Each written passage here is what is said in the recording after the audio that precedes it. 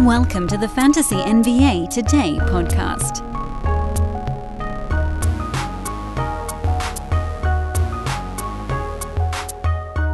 Draft is right around the corner, but we are at no shortage of news on this Friday morning. Welcome to the show, everybody. June the 16th.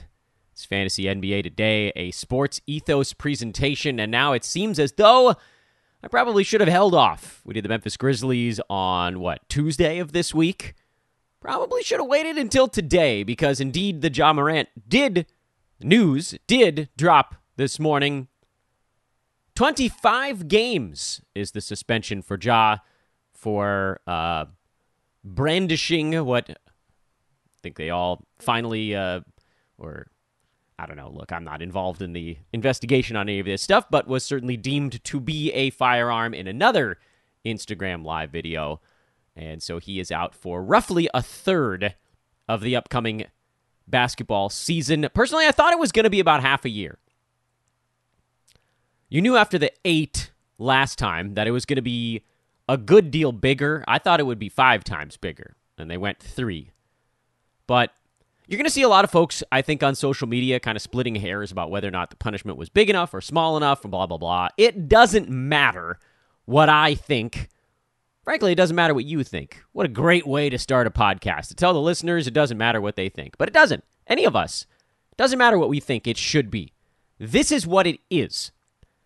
And so often, this is not going to be the topic of today's show. We have the Golden State Warriors to break down on today's program because I'm almost catching up with Sports Ethos. We did 5 teams this week. I think they only did 3, so we gained a little bit of ground. We're still 3 teams behind, but, whatever. We're getting towards the final chunk here, and I think timing-wise, it does line up relatively well for us to mostly finish up the team reviews going into free agency. But look, I want to get back to my show opening thoughts. Let me talk to you for a minute about why it doesn't matter what any of us think. I started it that way because that's kind of the in-your-face, get-your-attention way to frame it. But the reality of what I'm saying is, the actual nuts and bolts of this, the meat, as the great Vin Scully used to say, a real meat and potatoes guy. Meat and potatoes guy. There we go. Got to get the inflection a little bit better. The meat and potatoes of this discussion is, it doesn't matter what we think punishment should be or shouldn't be or whatever. What matters is how we react as people, as society, whatever, to what it is. What is? I don't even need the it in there. Everybody gets so caught up in arguing about what might have been or why they're right or why the other person's wrong. And we so then also often forget to actually deal with the facts at hand. And this goes for all facets of life. But in this particular case, I think you're going to see a whole bunch of that on the Ja Morant thing. And not nearly enough of what I hope we can do here in just a few minutes at the front end of this podcast. And that is, the more I think about it, the more I feel like maybe we should just talk about the Memphis Grizzlies again today. But no, we got to get to the Warriors at some point. What does this mean for some of the Grizzlies players we talked about, including Ja Morant, back on Tuesday? And if you missed that episode, we went through the players kind of the same way we usually do. JJJ's massive, massive breakout year, Desmond Bane and the injury, Tyus Jones, Luke Kennard even down the stretch. Because remember, and there's also a possibility, we know Tyus Jones is getting shopped around because his contract is a very tradable one as one of the best backup point guards in the NBA, and then now on an expiring deal this coming season. But do the Grizzlies have to rethink that now with Ja gone for the first third of the year, or do they just go point guardless and say, all right, Desmond Bane, I guess you're doing this, or do they draft a point guard? That feels like a dangerous play when a lot is hanging in the balance. Frankly, the team over-under for Memphis might hinge on whether or not they keep Tyus Jones for the first third of the year. And then on top of that, let's remember, Ja Morant has been coming into seasons healthy and not suspended for the last couple of years, and he still tends to miss a good chunk of them. This is not a guy who's been, I mean, his rookie season, which was the COVID year, I know, crazy times, feels like only yesterday. He played 67 out of roughly 72 games. The purposefully shortened season, he played 63 out of 72. But the last 2 seasons, he has not gotten close. Missed 25 games and then 21 each of the last 2 years. Kind of plays himself into injuries, which, again, when you're the high fly act that he is, that type of stuff happens. And sure, we talked on Tuesday about how he's kind of a points league darling, but hurts you in both percentages and turnovers. If he's coming into the season now with a maximum game played number of 57, there is a likelihood, and just like kind of extrapolate what's been going on the last couple of years, he's basically missed about 25%, actually a tiny bit more than that, but we'll just say 25% for argument's sake. He's missed about a quarter of the last couple of seasons while coming into the year healthy. So if we assume that he's healthy coming out of his suspension, he still could very well miss a quarter of his remaining 57 ball games, which is just under 15. So now you're talking about basically missing half the year, if that all shook out. Are the Grizzlies confident enough that Ja Morant misses less than a quarter of the remaining season to then move Tyus Jones? Or is this a we got to rethink our position here? Even though Jones might be our best trade asset, we actually need him if we're going to be able to avoid the bottom part of the Western Conference playoff picture, avoid the play-in tournament this year. Without Ja Morant and without Tyus Jones, this is still a decent basketball team, but they're very much not the same. And attrition kicks in. What if somebody else got hurt during that stretch? Or do the Grizzlies look at this season kind of the way that I am right now, which is if Ja's gone for the first 25 and probably another dozen the rest of the way, 10, 12, 14, whatever you want to call it, are we confident enough in the rest of our guys to say we don't need Tyus Jones for those 40 games potentially where he could be starting? 35, whatever. I don't care what number you flip in there. But that's a huge number. Do they think they can tread water in 35 games without Ja and without Tyus Jones? Or do they say, okay, well, I know Tyus would net us a nice chunk of stuff here as kind of basically the lone expiring contract on this club, besides Xavier Tillman, was it on a team option right now. I assume they picked it up. They probably haven't had to make that decision yet. Everybody else is on contract for a bit longer, team and player options and so forth. Tyus Jones is the only player on the roster that is an unrestricted free agent at the end of this coming season. He's the only one. I know, it's nuts. Everybody else on the roster either has an option or the contract just goes beyond that. The 2023 and 2024 Grizzlies will probably look pretty similar to one another. But what does that mean? Minus Tyus Jones here, I guess. If they don't trade Tyus Jones, and the Grizzlies, like us, look at this thing and go, oof, like we're going to need a good point guard for 35 games, and this is the guy. Or maybe they ride him for the first half of the year and then figure they can move him near the All-Star break. Maybe they don't get quite as much for a second half rental, but perhaps a team thinking we can get this guy and then re-sign him. Maybe that's the way they play this thing. Perhaps that's the direction this goes. This suspension for Ja doesn't take him through the All-Star break. He should be back by roughly Christmas, give or take. I think it'd be a tiny bit before that, if I'm not mistaken. Like mid-December. Just grading out the number of games played in my head. Early mid-December. Say, oh, well, we'll roll Tyus Jones out there and we'll move him in December or January or February at the deadline. That's an option too. You get a little bit less back, but still a decent haul on a really good player, and then maybe your need for a backup point guard isn't quite as severe in the second half. All that to say, I think that today there's a bigger chance than there was yesterday that the Grizzlies try to milk something out of Tyus Jones at the beginning of this year. And as we talked about on Tuesday, dude was a top 50 point guard when he was filling in for Ja Morant. I got the question on Twitter, and it's actually a really, really good one. It was from MJ at Mang Mike on Twitter. Great question.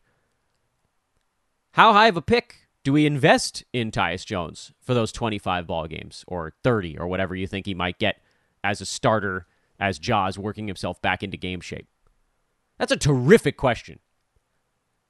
Because after Ja comes back, what do you end up doing with Tyus Jones? Well, there's one school of thought based on some of the ideas we're just flipping out there, is maybe you just hang on to him and hope that Jones gets traded after Ja comes back. Stash him.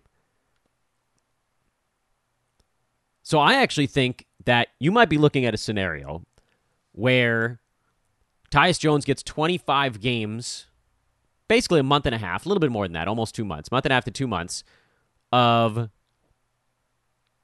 top 50, possibly, fantasy value. That's massive. Huge numbers. And then, maybe what? Month and a half where he's not really playable in Games Cap Roto, and even in head-to-head, you're like, oh, God, I can't. I'm going to ride this out for 6 weeks or whatever it turns out to be. But then, what if he gets moved? Right at this very moment, Tyus Jones has multiple paths to fantasy value this year. Path number one, John Morant being out, maybe not being all the way fully healthy when he comes back, little bumps and bruises and all that good stuff.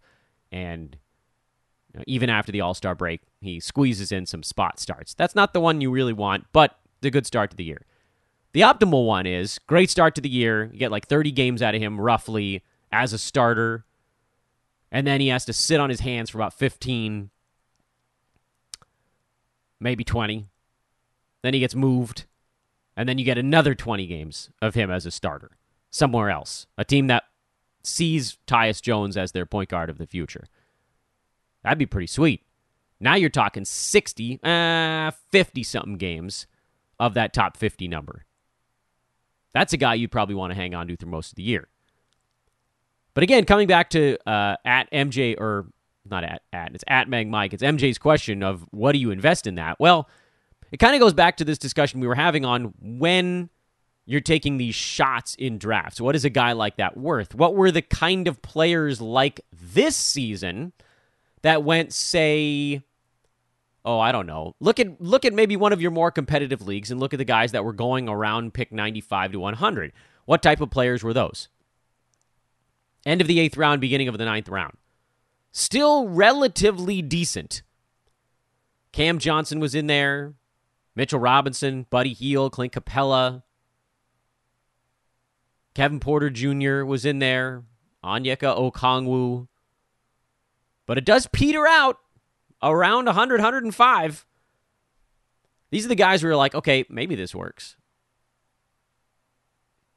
But if you could get a guy in that range, 105, where you're just like, oh, this dude is locked into top 50 value for the first 2 months of the season, that's a guy you probably take there in almost any format.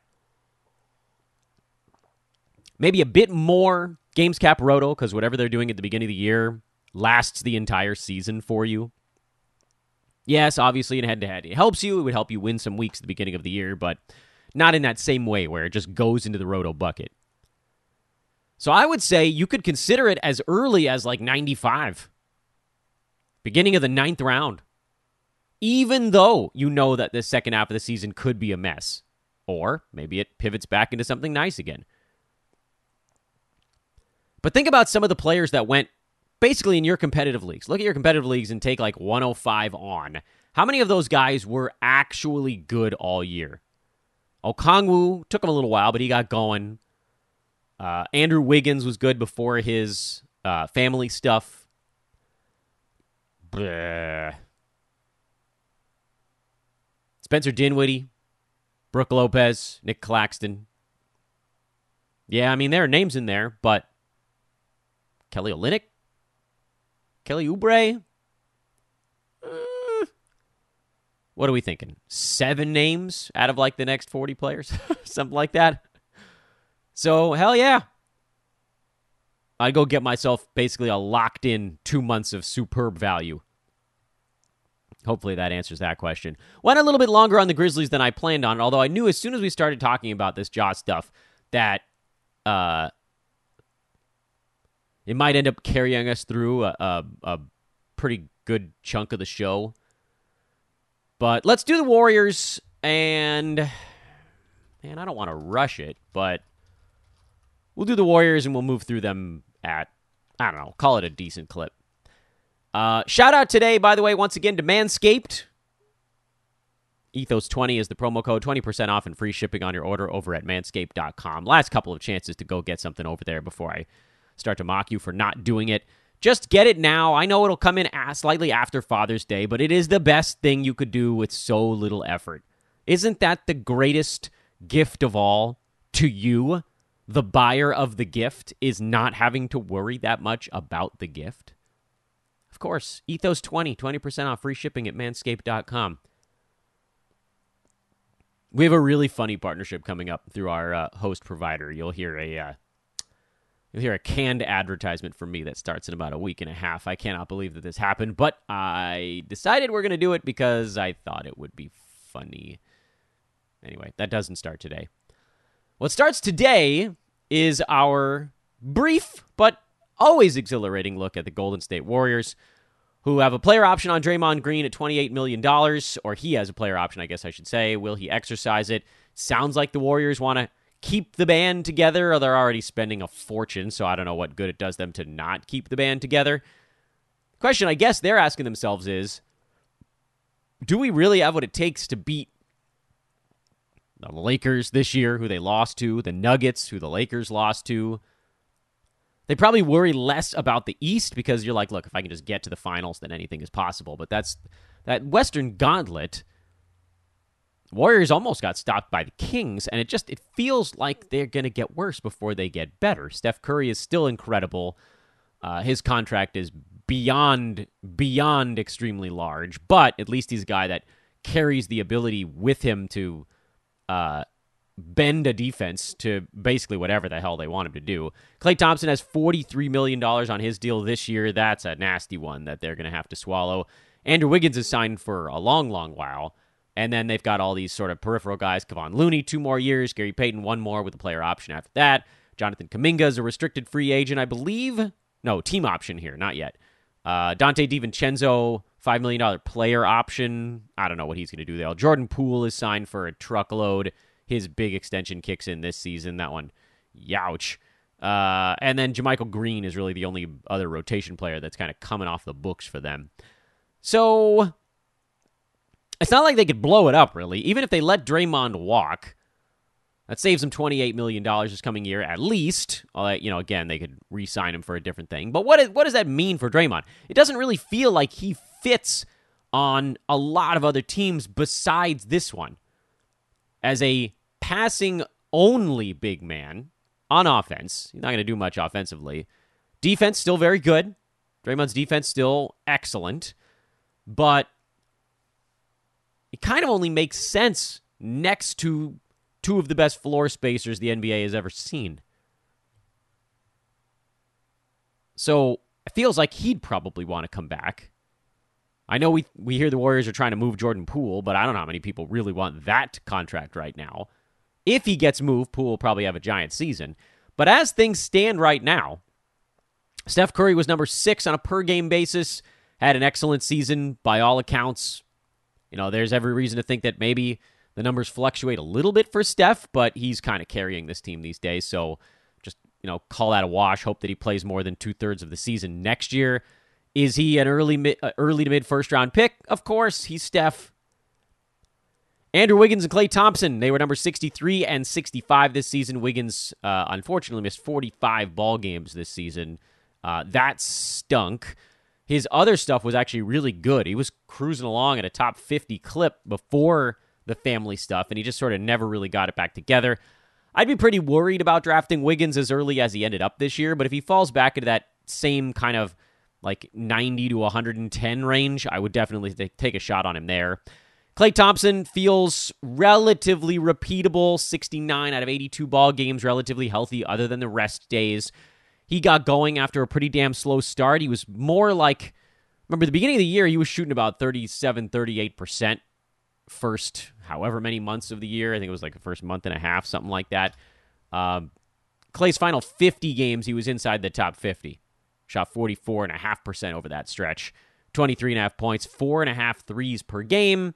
Not many rebounds, not many assists. Again, he is one of those like very prototypical shooting guard fantasy stat set guys where, maybe you could see the field goal percent tick up ever so slightly. I don't know that he ever quite gets his legs underneath him the way that he used to have.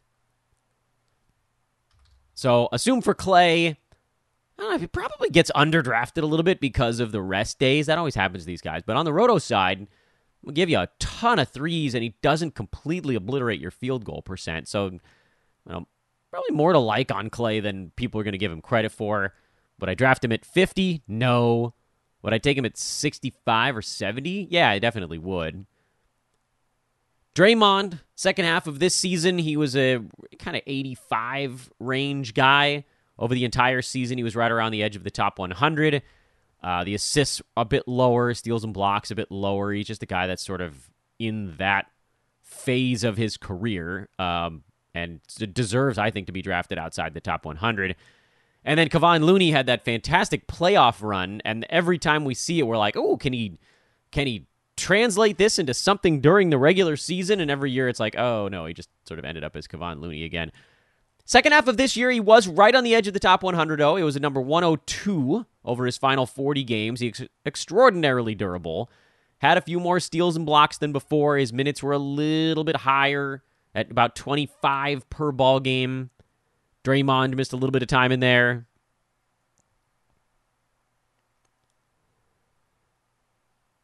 So, would I draft Kevon Looney? I don't think that you need to. He's very much built in that Ivica Zubac's mold of like, oh, this is a big man who, when everything's breaking right, can get me to like 95. That's not particularly exciting. When you're taking guys at the end of a draft, you're looking for dudes that can give you a burst of upside, and he's not really that. And unless we see something change dramatic, like if Draymond Green is gone, then obviously you relook at a guy like Kevon Looney.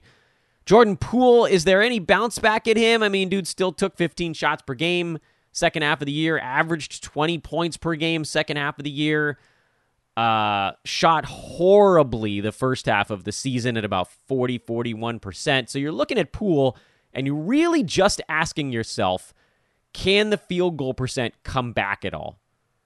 Because the previous season, he actually averaged only 18.5 points and was top 65 because his free throws were at almost 93. Field goal percent was at 45.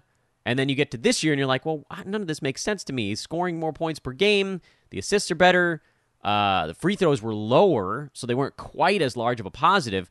But there is a weird little pathway for Jordan Poole to not be a complete mess, and it's to shoot 45 instead of 43%. So if you think that number comes back, if maybe just having an off season to not have to think about getting socked in the grill by Draymond Green, if you think some of that stuff rebounds for Poole, or frankly, if he gets moved somewhere, he'd be a guy that I think you target as kind of a little bit of a post-hype dude. This was kind of the hype year coming off a good previous season. He didn't live up to it. Now you're in a little bit of that post-hype, because the big difference for him, going from 65 to 145, 9-cat rank, was the field goal percent being lower and the turnovers being higher. Free throw stuff with Poole, like, he's an outstanding foul shooter. Is he inside his own head a little bit? Why did it come down from 92 to 87? Does that really matter? The answer is yeah, it does. From hyper elite to positive impact, that's a big deal. But his other stuff was largely better. Scoring was better. Steals and blocks were the same. Rebounds a little bit lower. Assists were basically the same. Threes were basically the same. 2 percentage points field goal, 5 percentage points free throw, and 0.6 turnovers. The 3 points league categories all got slightly worse for Poole. And it's reasonable to look at those and go, those could just bounce back about as easily as they bounced down. So would I take a shot on Jordan Poole? I would. Would I take a shot on Poole where he might get drafted this coming year? He let a lot of people down, but there's still that whole points league thing. The fact that the free throws are good, the field goal is bad. They kind of cancel each other out. The turnovers, obviously 8 cat, he's better than 9 cat. So he'll probably still get drafted at kind of a reasonable spot. When I say reasonable, I mean like higher than expected. But he was going at like 60 this year, and I don't think he goes inside the top 80 in 9 cat this season. Unless he gets moved to a team where you're like, oh, he's going to be a featured guy. Then he'll go higher again. But if he's still on the Warriors on fantasy draft night, he probably is a late 7th, maybe early 8th kind of dude. And I would consider it there. Even in Roto, where he's got some categories that might hurt you a little bit. You guys know I don't like points. But again, if this is the type of guy that's bouncing around back there, where there is the pathway, if the free throw comes back, if the field goal comes back, like if he's scoring 20 points per game and the efficiency bounces back for him, he can leap 80 spots. It's crazy the way that works, but these guys are also bunched together in there. I don't think I want anything to do with Dante DiVincenzo, and that's pretty much where you're at with the Warriors right now. No, I'm not really looking at the young guys. So, Steph, you're praying for health. Wiggins, probably an okay shot on draft day, provided he does fall into that 90 beyond range like usual. Clay, probably a safe draft day play in the sort of 65 to 75 range if he gets to that far. I think he will. I think he falls past 60. Draymond, he'll go at 80 or 90, and he probably should go deeper than that. People have fallen in love with a Draymond that doesn't really exist anymore. Poole is your take a wild, blinding shot type of dude. And then Kevon Looney is the guy where if you're in like a 14, 15 round draft and you're like, you know what? I just like, if my second center was a long shot or was a risk and I need one to back it up in case that one doesn't work, okay, I'll take this guy that's going to average 7 and 10 with 0.8 steals and half a block and 63% shooting, and I'll just, ride his durability this year. Which, by the way, makes a lot more sense in head-to-head than in Roto, but whatever. Okay. We managed to get through the Warriors at a pretty decent clip, which, maybe we could have gone into a little bit more detail on those dudes if we didn't have all the Jaw stuff to talk about. I want to think more about the Morant thing over the weekend. You're going to see more stuff come out about what the Grizzlies are trying to do. You're going to get the sources that are like, oh, they're going to try to do this now. They're going to try to do that. There's a different list. There's like a suspended list versus an injured list. So maybe they could sign like I don't know. If Chris Dunn, did he sign a multi-year deal wherever that was in Utah at the end of this season? Like someone like that could come in and just fill an opening if they do move on from Tyus Jones. There's just so much that's hanging right now for Memphis that we might know more of in 6 days. Or maybe we know more about it closer to free agency. Wild times are these. Grizzlies, a team that was on the rise now, has a lot hanging in the balance. You know who would be really useful right now? DeAnthony Melton. Wonder what he's doing these days. Start the dream sequence from Saved by the Bell here. Little pink outline around the podcast. This is where I stop and we have a dream sequence. All right, have a great weekend, everybody. Next week, we're talking draft stuff. We'll get some of our Sports Ethos draft experts on the show, and they're going to lecture me on what I should care about. Should be fun. I get to be the nothing. I'm just going to sit here and ask questions, because you guys know me. I don't know squat. I do know they're almost all going to get overdrafted. That's why we're going to talk about the guys that perhaps might not. Get David. We'll get William on the show. I'm going to get a couple other names out there that I'm forgetting. Try to talk to Corbin a little bit. Should be a fun week where Dano gets to dial my effort level on yelling into a microphone down to just coming up with some good questions. You know my questions are going to be, can this person produce fantasy value if I'm not punting something? Nope, yanked my headphones out of my ears. Don't care. We're finishing the show anyway. Have a lovely weekend, everyone. I have completely lost track of how many weeks we've done through the offseason, but I do know that we're in mid-June. And in 2.5 months, we will be in September. So I'm just going to say that. We're 2.5 months away from really exciting fantasy basketball stuff. But we got a whole bunch of things in between there. We got another 6 or 7 teams to go over. We got draft stuff. We got free agency. We'll be in mid-July before you know it, and that's when we're really going to have to hunker down. We'll do some shows on my own mental well-being in mid-July. Maybe I'll even talk about Summer League if I get bored enough. Ah, well. Manscaped.com. Go check them out. Again, Ethos20 is the code over there. And there go the headphones to the floor. You can hear them rattle. That's like, I don't know if you guys remember the Ladies... Did you guys see the Ladies Man movie? I'm sure many of you remember the character from Saturday Night Live, the Ladies Man, played by Tim Meadows. But in the movie, there's a sequence where he says, well, my glass of Courvoisier is half empty, which means it's time for me to go. Well, for me, my headphones have been accidentally yanked out of my ear, which means it's time for me to go. Until Monday, everyone, we will talk to you then.